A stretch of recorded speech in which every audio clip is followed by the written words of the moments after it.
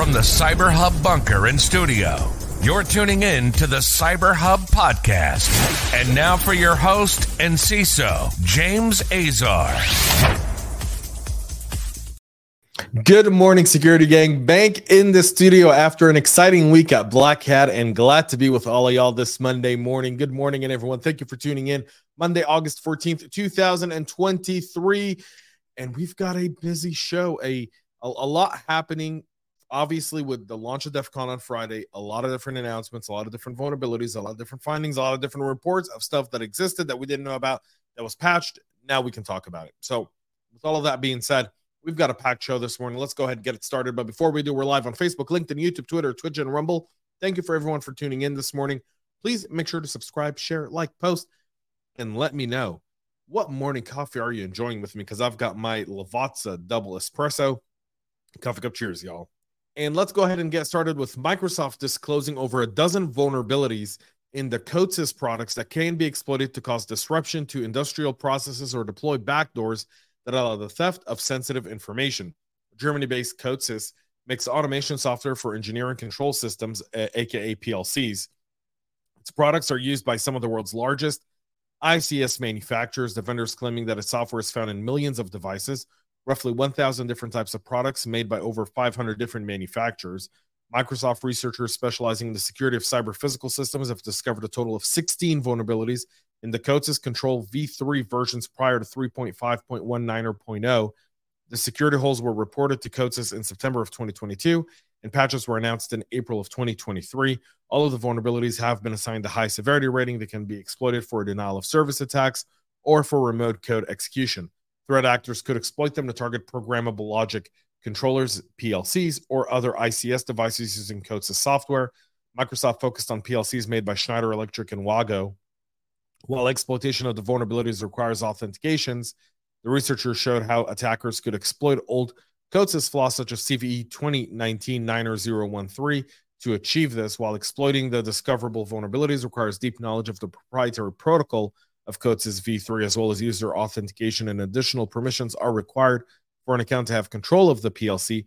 A successful attack has the potential to inflict great damage on targets. Microsoft published a lengthy blog post. It's all available in the show notes. Go check it out there. CISA's warning of a new Whirlpool backdoor used in the Barracuda ESG hack. This is now Barracuda's third such event. CISA has discovered that the backdoor malware named Whirlpool is being used in attacks on compromised Barracuda email security gateway devices. In May, if you recall, we found a 0-day in the Barracuda ESG appliance CVE 2023-2868. Barracuda has rated this as a critical severity vulnerability with a CVSS score of 9 or 0.8, a remote command injection vulnerability impacting versions 5.1.3.001 through 9 or 0.2.0.006. It was later discovered that these attacks started in October of 2022 and were used to install previously unknown malware. Yesterday, CISA disclosed the discovery of another backdoor malware named Whirlpool that was found to be used in attacks on the Barracuda ESG devices. The discovery of Whirlpool makes this the third distinct backdoor used in attacks targeting the Barracuda product. The artifact is a 32-bit ELF file that has been identified as a malware variant named Whirlpool. The malware takes two arguments, C2 IP and port number, from a module to establish a TLS reverse shell. The module that passes the arguments was not available for analysis. So there's this issue now with Barracuda. And if you recall, Barracuda said replace their devices altogether. They weren't even patching some of their old vulnerabilities. Multiple flaws have been disclosed impacting the CyberPower's Power Panel Enterprise Data Center Infrastructure Management Platform and DataProb's iBoot Power Distribution Unit that could potentially be exploited to gain unauthenticated access to these systems and inflict catastrophic damage in targeted environment. The 9 vulnerabilities all assign a series of CVEs, CVE 2023-3259 through CVE 2023-3267. Carry severity scores ranging from 6.7 to 9 or 0.8. They enable threat actors to shut down entire data centers and compromise data center deployments to steal data or launch massive attacks at a massive scale. An attacker could chain these vulnerabilities together to gain full access to these systems, according to Trellix security researchers Sam Quinn, Jesse Cheek, and Philippe Lauhart in a report shared with the team over at Hacker News. The findings were presented at DEF CON today. There's no evidence that these shortcomings were abused in the wild. The list of flaws, which have been addressed in version 2.6.9 of Power Panel Enterprise version 1.44.080.420.423 of the DataProbe iBoot PDU firmware is below.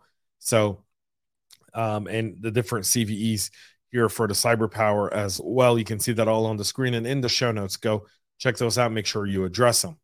Dell credential bug opens a VM environments to complete takeover. Decoding private key from even one Dell customer could give attackers control over a VMware environment across all organizations running the same programs. Now, here's the deal with this. The Dell complement reached its end of life in 2019. It holds less than a 1% market share in the data storage market, according to Enlift.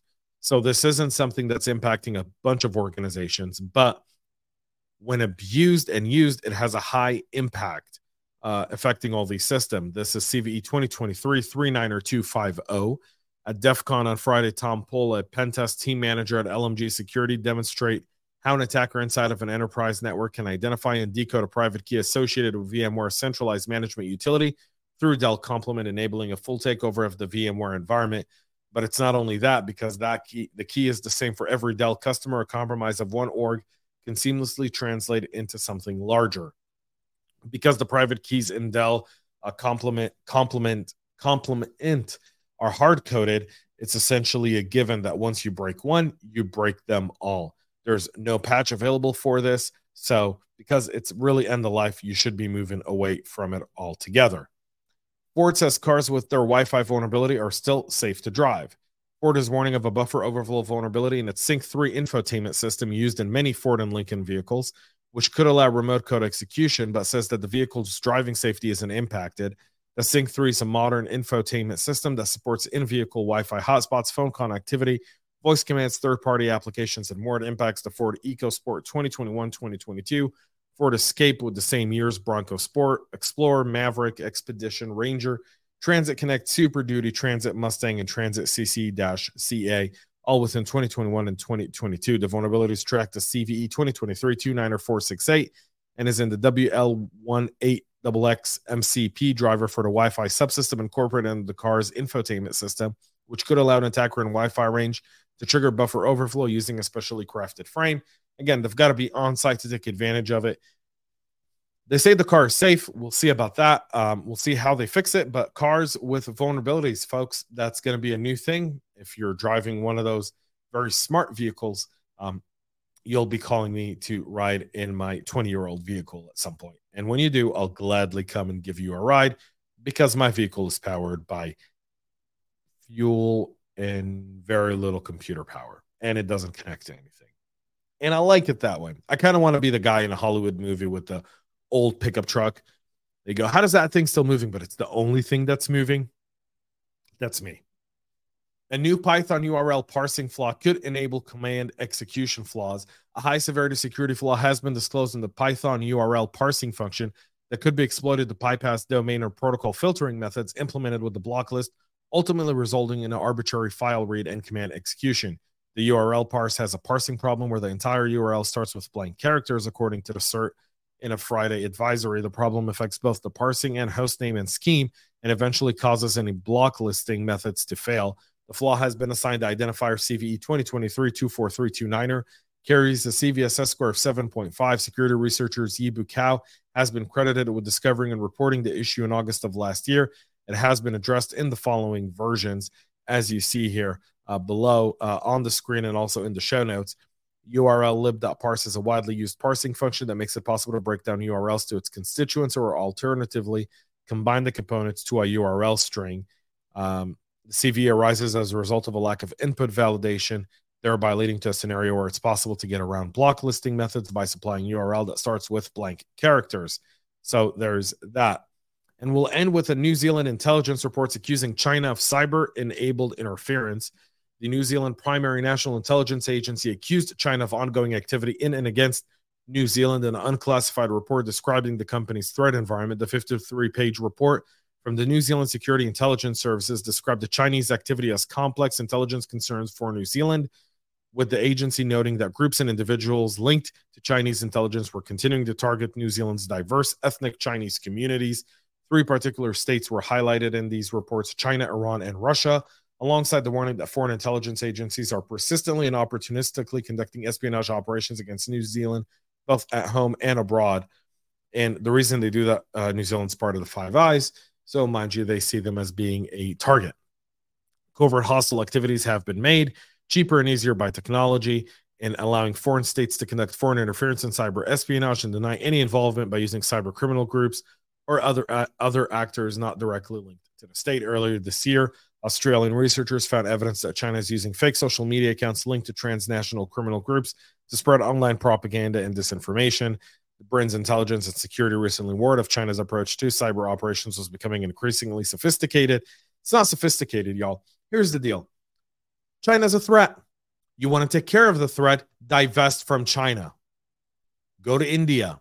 Go to South America. Go to countries that would love to work with the West, don't want to work with a communist regime like the one in China, and are hoping to get an opportunity to do it. Convince your organizations, tariff China, tariff products made in China, move everything away from China, weaken China to the point where it gets desperate. When people get desperate, they make mistakes. Let them make mistakes. China is not doing well economically, y'all. Like, they're not. So everything that they're doing now to stabilize the world gets attention away from the world destabilizing China, because China's already destabilized.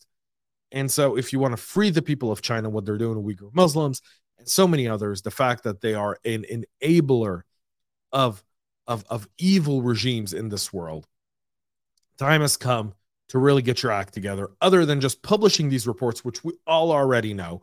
We all know how difficult the Chinese are.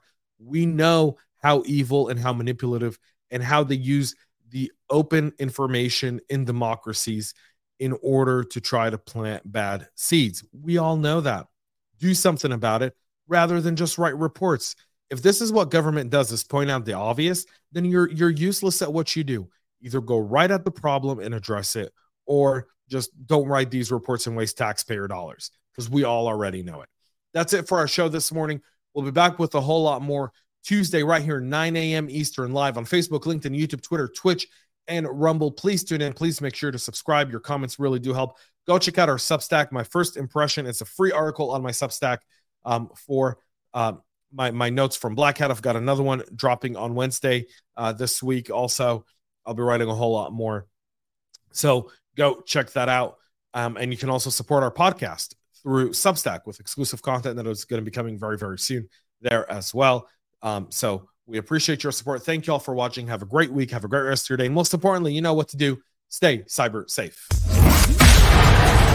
We love feedback, so make sure to connect with us on social media and subscribe to our podcast on your favorite podcast listening platform.